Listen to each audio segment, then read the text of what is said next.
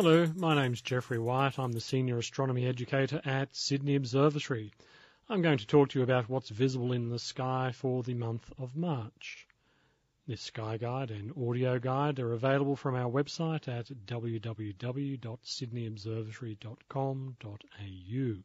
For more information about the night sky, we also recommend that you purchase your copy of the Australasian Sky Guide by Dr. Nick Lom.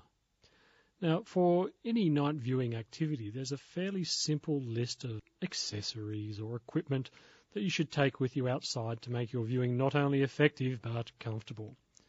Being March, it's still lovely and warm, but I think you still need to have a blanket to sit on.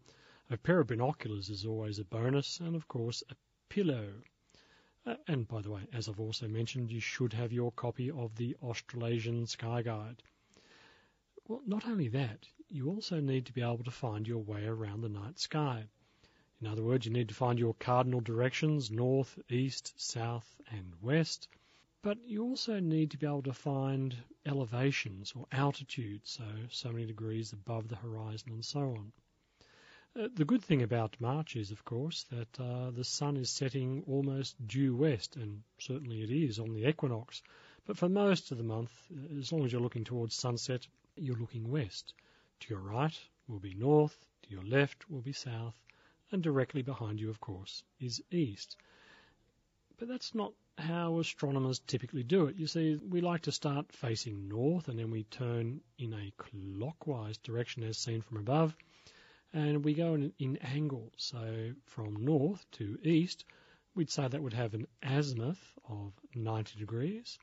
Another 90 degrees, making a total of 180, would be south, and another 90 to 270 would be west. Doesn't matter which way you look at it, whether it's just north, east, south or west, or you use the incremental angles of azimuth. But we also need to use some angles above the horizon, and there's a fairly easy way of being able to do this. You see, it doesn't matter how old you are, because it's all in proportion. How big you are, again, because it's all in proportion. If you hold a clenched fist at arm's length, it's about 10 degrees of coverage. If you spread your fingers apart so that your pinky to your thumb is about as big as you can get it, it's about 20 degrees. And if you hold your pinky at arm's length, that's about 1 degree or twice the size of the full moon. Now, there's one other thing that we're going to rely on quite a lot when we're doing our tour of the sky, and that is perhaps one of the most important concepts in the universe, and that is imagination. Yeah, it's true. Mathematics and imagination, probably the two most powerful tools in our repertoire, if you like. What I want you to do, before you go outside, just get a child, and your daughter or your son, niece, nephew, it doesn't really matter. Just draw a very simple dot-to-dot stick figure. Then I want you to look at that and not just see dots and some simple lines, but I want you to let your imagination go and see some vivid characters, heroes, villains, mythical creatures, dragons, whatever. But we're going to use those, if you like, that you can see on your star map as a bit of a prompt for some of the typical characters that we expect to see, but of course cannot see. So what we're going to do for March is to start looking west just after sunset and turn ever so slightly to your right, so we're looking towards the northwest. About 23 degrees, yes, that's right, I've just described an easy way of doing this.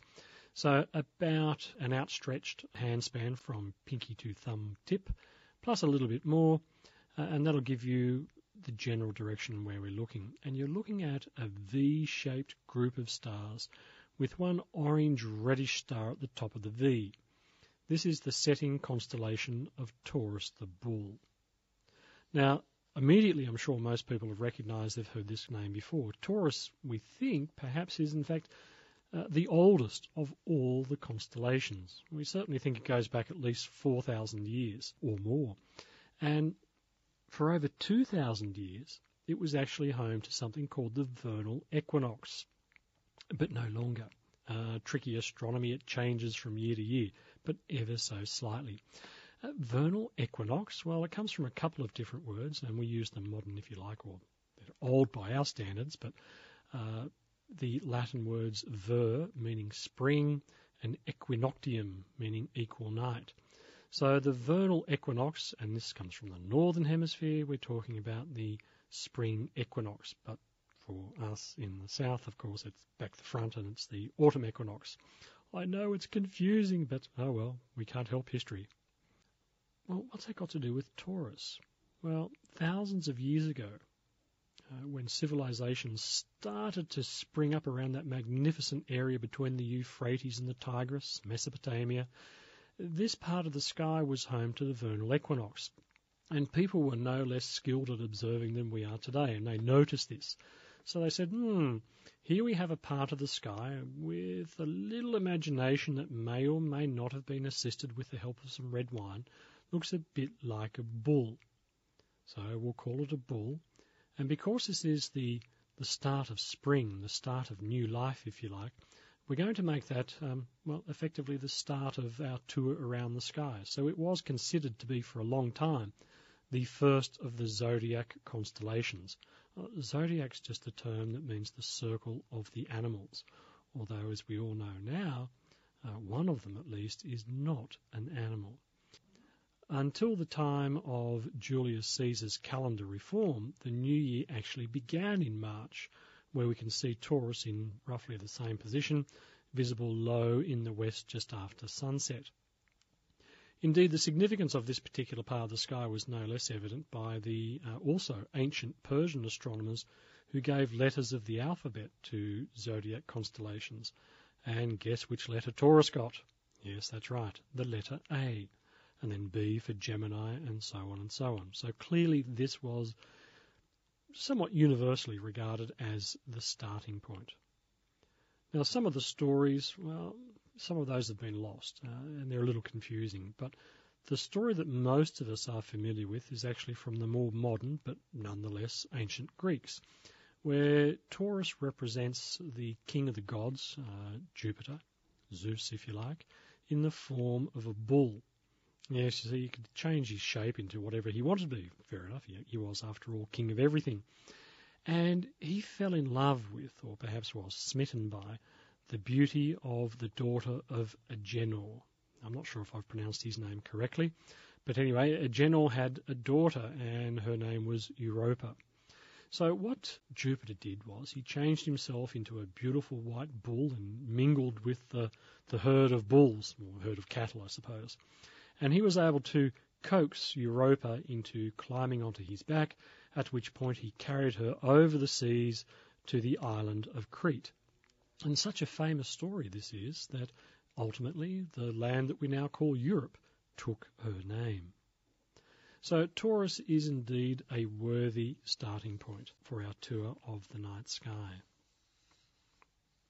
The other thing to remember about Taurus is, of course, bulls are a beast of burden. So these rather odd stories that we hear may have simply been based in practical purposes. Cattle were incredibly useful then as they are now. So why not name a part of the sky after one of the most versatile and useful creatures that we have? But basically all you're going to see is a V shape. So look for that orange bright star in Taurus called Aldebaran. Aldebaran, by the way, is one of what has been dubbed one of the four royal stars. And it's a very ancient idea, again dating back thousands of years to the time of the Babylonians. And they had four key stars. They're the brightest stars near the significant events in the sky, which are the two equinoxes and the two solstices. So starting off here with the vernal equinox, the nearest bright star is Aldebaran, and of course it therefore became the first of the four royal stars. But really, look for the orange star at the head of a V-shaped group of stars, and you'll be able to make out, if you like, the head and then the long horns that make up Taurus the bull. It's really hard to see anything more than that, but anyway, if you've got your map and you can see that, you're well on the way. Well, by the way, depending on your eyesight, you should be able to see from a very dark, clear location, maybe 2,000 stars on a clear night. It's really difficult to say to someone, oh, look, can you please remember the positions and the brightnesses of all 2,000 stars? So as I hinted at earlier, what people have done for a long time is actually make up some simple dot-to-dot diagrams, stick figures in the sky. And by remembering those, it's kind of like a signpost. It helps you find your way around, and you can ignore the insignificant ones and just use the brighter ones. Now, we're not really sure who started doing this, but certainly in terms of Western science that we now seem to follow so closely, most of the ideas that we have come to us from Mesopotamia. There are some newer ones, but most of them date back a long time to that wonderful region. Perhaps the first person to put together a catalogue of these simple stick figures or constellations in the sky was the Roman citizen of Egypt nearly 2,000 years ago, Claudius Ptolemy. He devised a chart made up of 48 constellations. Now, we still have all of them today, but we've broken one of them up into smaller constellations as it was simply too big. People have been adding to this in a somewhat ad hoc way, and it was only completely finalised with borders, if you like, in 1930, when the smallest of all the constellations, the Southern Cross, officially came into existence. Now, it had been around, obviously, for a long, long time as an idea of a cross in the sky, in particular since European sailors started venturing into the south in the 1500s, and they saw a symbol that looked a bit like a Christian cross. But up until then, it was officially part of the much larger Centaurus. So 1930, everything's been mapped out, and we now have 88 areas of the sky that cover all stars. And I think the easiest way to remember these constellations is they're just like a suburb in the sky. Anyway, so we've been having a look at the constellation of Taurus and the first of the four royal stars, Aldebaran. What I'd like you to do at this particular point in time is go up about one open handspan, so that's about 20 degrees, and you'll actually come across another fairly bright orange reddish looking star. This is one of the more interesting red stars in the night sky, primarily because of its rather unusual name. Its name has changed over the years, and there's lots of argument about it, including lots of historical argument about it. But these days we typically call this star Betelgeuse. It's also the brightest star, so it's called Alpha Orionis in the constellation of Orion the Hunter. This is a young but very large dying star. Throughout these podcasts, you'll hear myself and some of our other astronomers give you all sorts of different numbers, distances to stars, sizes of stars, brightness, and so on. The thing to remember is that these are not absolute. We have incredible spacecraft that have given us all sorts of spectacular, accurate measurements these days, but there is still some debate on a lot of these distances. So please, what we give, we think is the best idea at the moment, but that can change at pretty much any time. So at the moment, we're looking high into the northwest, or maybe slightly north by northwest, and we're looking for this very bright orange reddish looking star. Well, when we say red, we don't mean traffic light red either. It's more of a golden orangey colour, and that is the star Betelgeuse. It's about 650 light years away and about 1,000 times the size of the Sun. Ooh, so it's extremely big. You see, what you've got is a fairly young star that's coming toward the end of its life. It's fairly massive. Around about 10 to 20 times the size of the Sun, and yet relatively young at less than 10 million years. Hold on, so 10 to 20 times the mass of the Sun, less than 10 million years, already very large and red. Yes, the star is dying. And when it does eventually die, we're reasonably sure, though we can't guarantee it, that it will explode as a Type II supernova. Here's hoping that happens soon, because it would be rather spectacular to see such a large nearby star explode. But again, we can't be sure about this. You see, some stars are bigger, some stars are smaller, some are close, some are far away. The view that you and I get of the night sky is rather two-dimensional. We have no idea just by looking at them how big the star is, how bright it is, or how far away it is. So it can be rather confusing, especially when we start measuring the distances. Betelgeuse, 650 light years away, about, as I say, somewhere between 1,000 and 1,100 times the diameter of the Sun. Oh, don't forget to put that into perspective. Just remember that the Sun is about 114 times the diameter of the Earth. So goodness gracious me, that is one seriously big star. The name itself, Betelgeuse. I know most of us have heard something like that in relation to a children's cartoon or indeed an old, rather strange movie. But you see, it's a mispronunciation of its name that's been handed to us throughout the years, through the Dark Ages to the Middle Ages to the Renaissance. We've basically picked up an interpretation of the Arabic pronunciation. Now, it was something like Abd al-Yaza. It's a very difficult name to pronounce, but it's been abused, if you like, or devolved and changed, and we now call it, as I've mentioned, Betelgeuse, but we believe it comes from an old Arabic name meaning the hand of Al-Jaza, meaning the big man or the giant. But strangely, it's been interpreted as being the armpit of the giant. And I think this is falling out of favour in terms of astronomical circles, but we still find printed reference to in older books that this star actually means armpit of the giant. Ew, not a particularly nice name, is it? Nonetheless, if you've found it, you're well on your way to finding one of the more famous objects in the sky, and that's a group of stars that Australians typically look at and refer to as the saucepan. Although most people refer to it as a hunter, and by the way, it hasn't always been as such. Some people have actually argued that Orion was, well, somewhat of a dimwit in the sky. You see, it's been suggested that he's quite dim because if he's a mighty hunter, he's pretty much, well, standing on a timid little rabbit called Lepus the hare, and he's chasing the Pleiades, which are often shown to represent a flock of doves. So what sort of mighty hunter steps on a hare and chases doves? Well, one who's pretty dumb.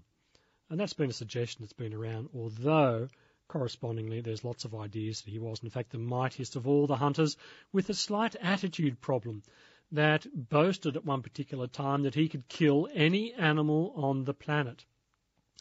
Well, the ancient Greeks believed that the mother of the earth, Gaia, was not particularly happy about this idea or this boast, so she sent the giant scorpion Scorpius to attack and kill him, which it did. Other legends say that, well, Orion was so good at hunting that he would be hanging around with the goddess of the hunt, Artemis. Artemis's brother, Apollo, was not so keen on his godly sister going out with a mere mortal, so he is the one who created the giant scorpion to attack and kill Orion the hunter. Whichever story it was, and there are different versions of this, ultimately what happened was that the body of Orion was placed into the sky, as was that of the scorpion, but on directly opposite position, so that the two can never come together and fight again, but they keep an eye on each other. As one sets, the other rises. Looking into Orion, it's fairly easy to see three stars in a row, very nicely placed that make up a perfect straight line. These stars traditionally represent the belt of Orion from which hangs his mighty sword. But for us in the southern hemisphere, the belt and the sword identify, if you like, Australians, Kiwis and South Africans, because the three of us typically refer to that patch of stars as being a saucepan. Yes, that's right, no longer a mighty hunter, but a saucepan that you can find in the kitchen. What I want you to do is to look at the handle of the saucepan, and if you have a pair of binoculars, but this is quite tricky, you need to either put them onto a tripod or wedge them against the side of a building using a pillow for a bit of support, you may be able to see that the middle star-like object of that handle is not a single star, but rather a little cloud. And the ancient word for cloud is nebula. So what you're looking at is, in fact, the birthplace of stars. It's called M42, or the Great Nebula in Orion. And time again, you'll find that astronomers give things fairly, well, dim classification names. M42 simply means it's the 42nd object in a catalogue developed by a man whose name began with M, and that was the Frenchman Charles Messier. This is truly a spectacular object. If you have a small telescope or even a small pair of binoculars, as long as you can mount them and hold them still, this is a beautiful object to look at. It'll look like a wispy, slightly greyish-greenish cloud of gas and dust. Once you've found Orion by tracing the position of Betelgeuse, the dying red star, the saucepan, the handle with the nebula M42, look a little bit higher and almost overhead, you'll see the brightest star in the night sky, called Sirius the Dog Star. It is, in fact, perhaps one of the most important stars of them all, obviously apart from the Sun. Not only is it the brightest star in the night sky, it's also one of the closest. Now, there are about 7 which are indeed closer, but this is a lovely combination of being close and bright. It's only about twice the mass of the Sun, but 25 times brighter. And at 8.6 light years away, it makes it the perfect combination for this brilliant, dazzling star that we can see. Oh, a light year. I've mentioned it now twice. A light year is simply the distance that light can travel in 1 year in the vacuum of space. Light travels enormously quickly, at 300,000 kilometres per second. So simply multiply 300,000 by 60 seconds in a minute, 60 minutes in an hour, 24 hours in a day, 365 days in a year, and that will give you the distance that light travels in 1 year. Goodness me, it's a big, cumbersome number. But what you're looking at 8.6 light years away, our brightest star in the night sky, Sirius. I'm sure you've heard that name before. Aha, of course. It is a ship that came to Australia as part of the First Fleet, and of course a character in that story about a young wizard boy. Yes, you know the one. But more importantly, this star was used by Egyptians thousands and thousands of years ago to work out the length of the year on average to be 365 and a quarter days. In a process called heliacal rise, you see they would watch the position of Sirius in relation to the morning sun. After Sirius was lost in the glare of the sun for around about 70 days, they would be watching for it in the morning, and that first chance that they had to see Sirius separated from the glare of the sun. The first time you do that, it's called heliacal rise. And by keeping accurate records year after year after year, they were able to work out the length of the year to 365 and a quarter days. To actually improve on that accuracy that the Egyptians were able to do, it took another few thousand years to come up with the exact measurements that we have today. So rather impressive, I think. So stars, as I hope you're getting to see, are not only pretty, but they're also useful. They act as a marker in the sky. We can use them to work out time of year. We can use them to work out our cardinal directions. So they're beautiful and useful. Now that we've had a look at Sirius, the brightest star in the night sky, what I want you to do is, well, actually drop down towards the north a little. We're going to go past another of these zodiac constellations, which unfortunately is not a very easy one to see. That is the twins of Gemini. This represents the youths Castor and Pollux that went on the grand adventure with Jason and the other Argonauts in search of the Golden Fleece. But it's not a very easy constellation to see apart from the 2 brightest stars. And nonetheless, with the map in your sky guide, and again, lots of imagination, you may just be able to pick out some upside-down twins holding hands. We're going to skip past perhaps the most difficult of all the zodiac constellations to see, and that is Cancer, the crab. A very faint, not so easily seen constellation, I'm afraid. But the next one over, as we head towards the east, is actually another very important constellation. And that is, well, let's see if we can figure it out. what I want you to do is to look for a relatively bright star in this portion of the sky, although we've got to be careful of any planets that may be there at the moment. Those pesky wanderers, or planetea as they used to be called, can actually confuse us just somewhat. But the brightest star in this part of the sky at the moment is the second of our 4 royal stars. It's called Regulus, and it marked the position, or it's the brightest star near the summer solstice many thousands of years ago, but of course no longer. If you look at that star, what we're going to look for now is a group of stars that from the southern hemisphere looks a little bit like an upside-down question mark. This upside-down question mark is actually the fiery mane and chest of Leo the lion, perhaps one of the oldest and most important of all the ancient zodiac constellations, and indeed of all constellations. Leo was thought to represent at one point in time the lions that used to leave the desert looking for water around the time that the Nile would flood.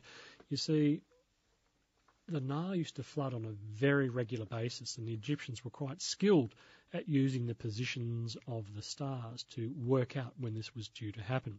They also got to learn, of course, by patterns year after year, that lions would be looking for water and slow-moving other animals to eat at this time. So the position of Leo was actually quite important. From the more modern, but again ancient Greeks, Leo was the famous constellation that was killed by Hercules as part of his 12 labours and was eventually put into the sky. But the main thing is, as long as you can see an upside-down question mark, you're well on the way to being able to see Leo. Continue towards the east, or in fact, as we've been going so far, towards your right, and about one open handspan away, you'll be able to see the constellation, or it's a little hard to see, but there's not much bright around it, Corvus the Crow. Do you know what? When I look at this group of stars, I don't see anything that looks like a crow at all. I can't help but see, as we're now looking towards the east, a group of stars that looks, well, like a shopping trolley. According to the ancients, however, Corvus was a bird, and it was a bird that had the ability to talk to humans. But after one particularly unsuccessful mission that it was sent on by the god Apollo, who lost his temper, he turned the bird, he changed its colour to make it black, as we see today, and took away its ability to speak. So it was banished into the sky along with the constellations of Crater the Cup and Hydra the Snake. But look at it now, so we're looking almost due east. You might just be able to pick out the brightest star underneath in the constellation of Virgo, called Spica, but Corvus looks like a shopping trolley. Look, I hope it doesn't ever become popular nature to call it a shopping trolley. These constellations have been around for thousands of years, but this raises an interesting point. They were named after things that were important or common in the time of the people that saw them. Just as today we have our mobile smartphones, our tablet computers, our cars and aeroplanes and things like that. But hopefully we'll stick to the older pictures in the sky. As we leave Corvus in the east, we're going around to your right again, and we're heading towards the southeast. Reasonably low, but making its way higher up into the sky, you'll find the smallest of all 88 constellations. Some would argue it's the most beautiful. Some would argue it's the most famous. Certainly in the southern hemisphere we are somewhat biased. After all, it's on our flag here in Australia. We're looking at the group of stars known now as the Southern Cross. This group of stars is small and bright. It has 3 of the top 30 bright stars in the night sky, and it now makes up the smallest area in the sky after the 1930 breakup, if you like, of the sky by the International Astronomical Union. Across the ditch, our cousins in New Zealand actually refer to this group of stars as Tapanga, the boat anchor. But to the various indigenous communities across this land, the Southern Cross has an incredible diversity of stories and meanings. For example, our curator at the Powerhouse Museum, James Wilson Miller, has told us of the story that comes from the Murray people up towards the top of New South Wales and in the bottom of southeast Queensland. And it relates around, well, the first person to ever die. You see, this story of the Southern Cross tells us that long, long ago, there was a great sky spirit called Baiame who walked the earth, and he made 3 people, 2 men and 1 woman. And when he saw that they were alive, he gave them an idea. He told them what they could eat and what they couldn't eat, and said they had to stick to that. He then left for his home in the sky. And for a long time, everything went swimmingly well. But then came a big dry spell, and nearly all the plants and animals died out. They got so hungry that one of the men killed a small kangaroo rat, cooked it, and gave some of it to the woman, and she ate it. They offered some to the other man, but he refused because he knew what Baiame had told them, what things you can and can't eat. He got so upset he started to walk away. The man and the woman that were eating stayed where they were and continued to eat, and then they thought they'd better go and look for their companion. So they followed him off, and they walked for a long, long time, over the sandy hills and the pebbly ground, until they found him on the edge of a Coolabah plain, near the side of a great river. He was so weak from hunger, but he wouldn't have eaten the kangaroo rat. He kept walking. He kept walking and walking till he came to the side of a big gum tree, and he fell to the ground, dead. As the man and woman approached, they yelled out to him, but they saw the huge black figure with fiery eyes right next to him. In fact, it lifted up the dead man's body and dropped it into the hollow of a big tree. There was then a large crack of thunder, and they fell to the ground, startled and stunned. When they looked up, they saw the black figure lifting the tree up towards the sky. They couldn't see their friend anymore. All they could see were the fiery eyes of the Yowie spirit carrying the tree up into the sky. There was also a very loud screech of some muyi, some cockatoos that were flying after the tree, and they called out after the tree as it went higher and higher into the sky. At last, the tree planted itself near the edge of the Milky Way, where all the other spirits live in the sky, and then it disappeared from sight. All they could see now were the 4 fiery eyes shining out, 2 eyes of the Yowie, the spirit of death had carried him up into the sky, and the 2 eyes of the man who died. In fact, he was the first man to die. The muyi, or cockatoos, are chasing after the tree in the sky, trying to get back to their tree. And they are, of course, Alpha and Beta Centauri, the 2 bright pointers that we see pointing towards the Southern Cross. If we wait a few hours, the Southern Cross, which is presently quite low in the southeast, it'll rotate around because throughout the night and throughout the seasons it does a full rotation of 360 degrees. So in a few more hours from now, it'll be nice and highly placed and upright, looking more like a traditional Christian cross, and I think you'll be able to see the eyes of the Yowie and that poor man who was the first person to die. When you look at the Southern Cross, as I mentioned earlier on, you'll see that the stars are different brightnesses, but they all look like they're the same distances, but they're not. You see, the closest star to the Southern Cross is Gamma Crucis, and that's the one at the top of the cross as we're looking at it in the traditional form, if you like, and that's about 88 light years away, whereas the second brightest star, Beta Crucis, is about 525 light years away. Don't forget that a light year is simply the distance that light travels in 1 year. Wrapped around the Southern Cross, although not easily seen at the moment, is the fairly large constellation of Centaurus, half man, half horse. I think it would be best at this particular stage to leave Centaurus for another month or 2 until it gets slightly higher up in the south and the southeast. High in the south, you'll be able to see the second brightest star in the night sky, and that is Canopus. Canopus is significantly naturally brighter than the brightest star I mentioned earlier, Sirius the Dog Star.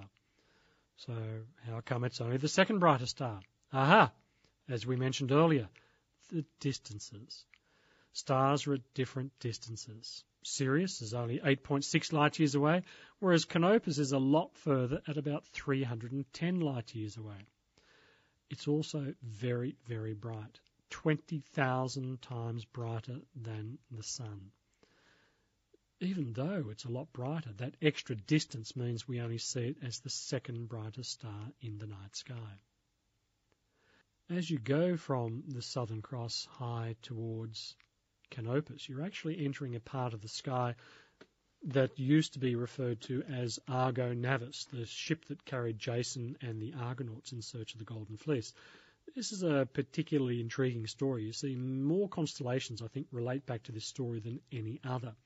The constellation was deemed to be too big, however, and it's now been broken up into 4 smaller constellations: Carina the keel, Puppis the deck, Pyxis the compass, and Vela the sails. But this whole area from the Southern Cross to Canopus is truly gorgeous.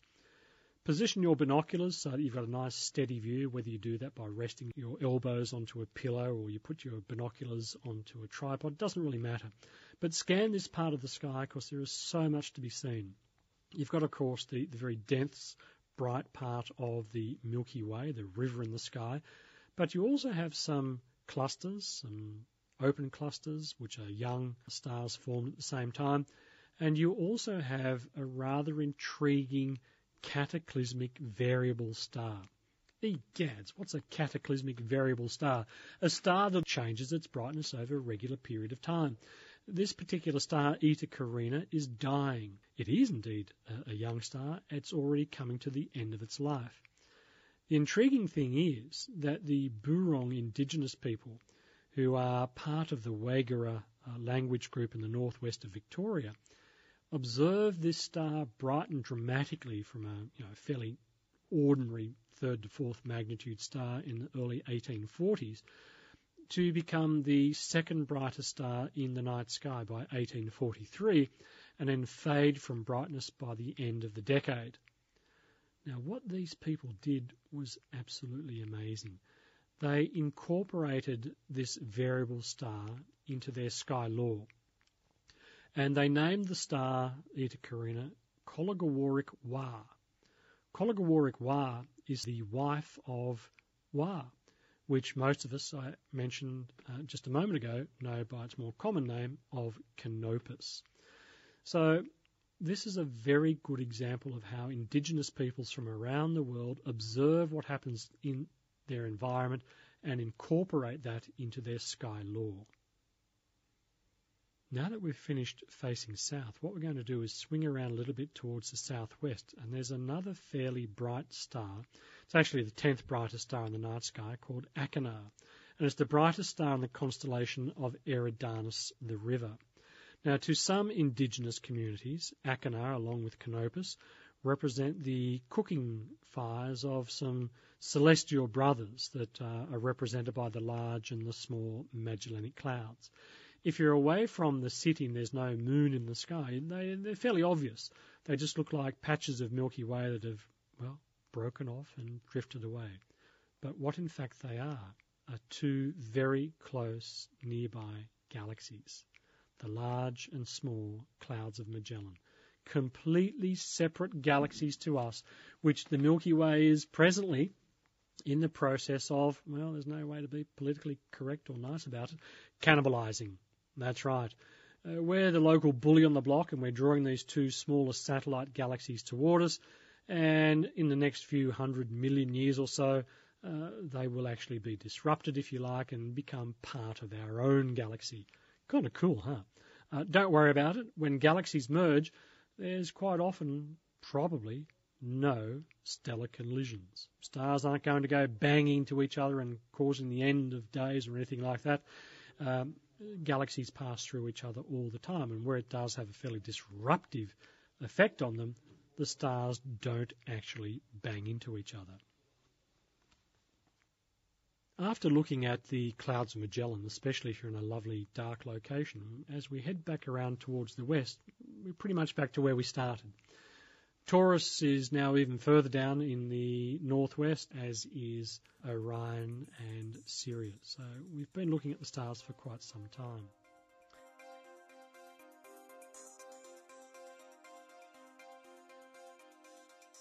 Special events for March 2013, starting with the phases of the moon. Tuesday the 5th of March will be the last quarter at 8:53 a.m. Tuesday the 12th of March, new moon at 6:51 a.m.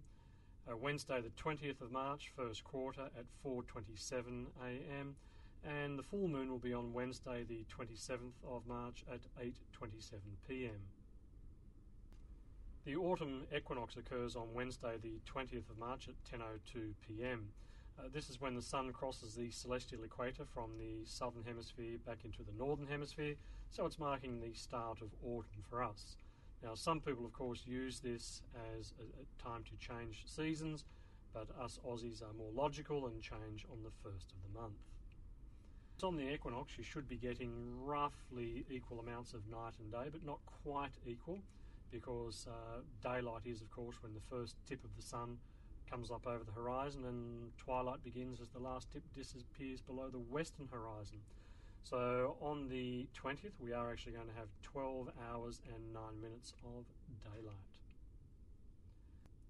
March for planets is actually still quite nice. We have Jupiter low in the northwest in the constellation of Taurus and close to the bright star Aldebaran.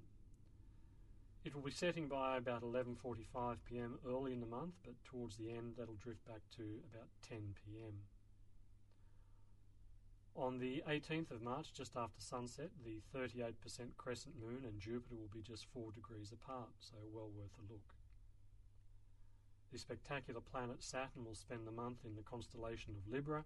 At the start of the month it'll be rising around 10 p.m. and that'll drift back to about 8 p.m. by the end of the month. In the early mornings, Mercury will make its customary very brief appearance in the second week of March onwards in the constellation of Aquarius, though you will need a very clear view towards the east to be able to catch it. By mid-month it is rising by about 5:30 a.m. and interestingly it'll be about 3 degrees away from the very dim planet Neptune, which is of course the most distant planet in our solar system. If you have a pair of binoculars and you can put them onto a mount, make sure you lock onto Mercury, and it'll have a slightly yellowish tinge to it, and a little bit higher you may be able to see very dimly a little bluish green spot, which of course is the planet Neptune. It'll be very difficult to see, but if you've got good eyesight and a nice clear view towards the east, it's well worth a try. For the first few days of the month, you may also be able to catch a peek of Venus rising ahead of the Sun. It will be in the constellation of Aquarius, but heading towards a non-transit superior conjunction on the 28th of March, where effectively it simply disappears behind the Sun. So of course we won't be able to see it during that time. One of the great unknown events for 2013 at this early stage is the appearance of a comet. Everybody loves to see them, but they're extraordinarily difficult to predict way in advance. At the moment, however, it looks as though we are going to get a good comet in 2013, especially in March, and that is Comet Pan-STARRS. Not a particularly exciting name, and most people expect a comet to be named after the person that's found it. But when there's a large team involved, it's probably easier to name it after the instrument or the team. So this particular one is named Pan-STARRS, which stands for Panoramic Survey Telescope and Rapid Response System. It's a 1.8 metre prototype telescope on top of a volcano in Hawaii. And the comet was found in 2011, and it looks surprisingly bright, considering how far away it was from the Sun. This can be a bit of a red herring because it depends on the volatile gases that may be outgassing as it comes close to the Sun, and we don't know if it's a repeat visitor. So early indications were that it was going to be quite good, but we still don't know at this late stage how bright it will be. Nonetheless, however bright it's going to be, it'll be at its brightest in that period from March the 8th through to the 12th.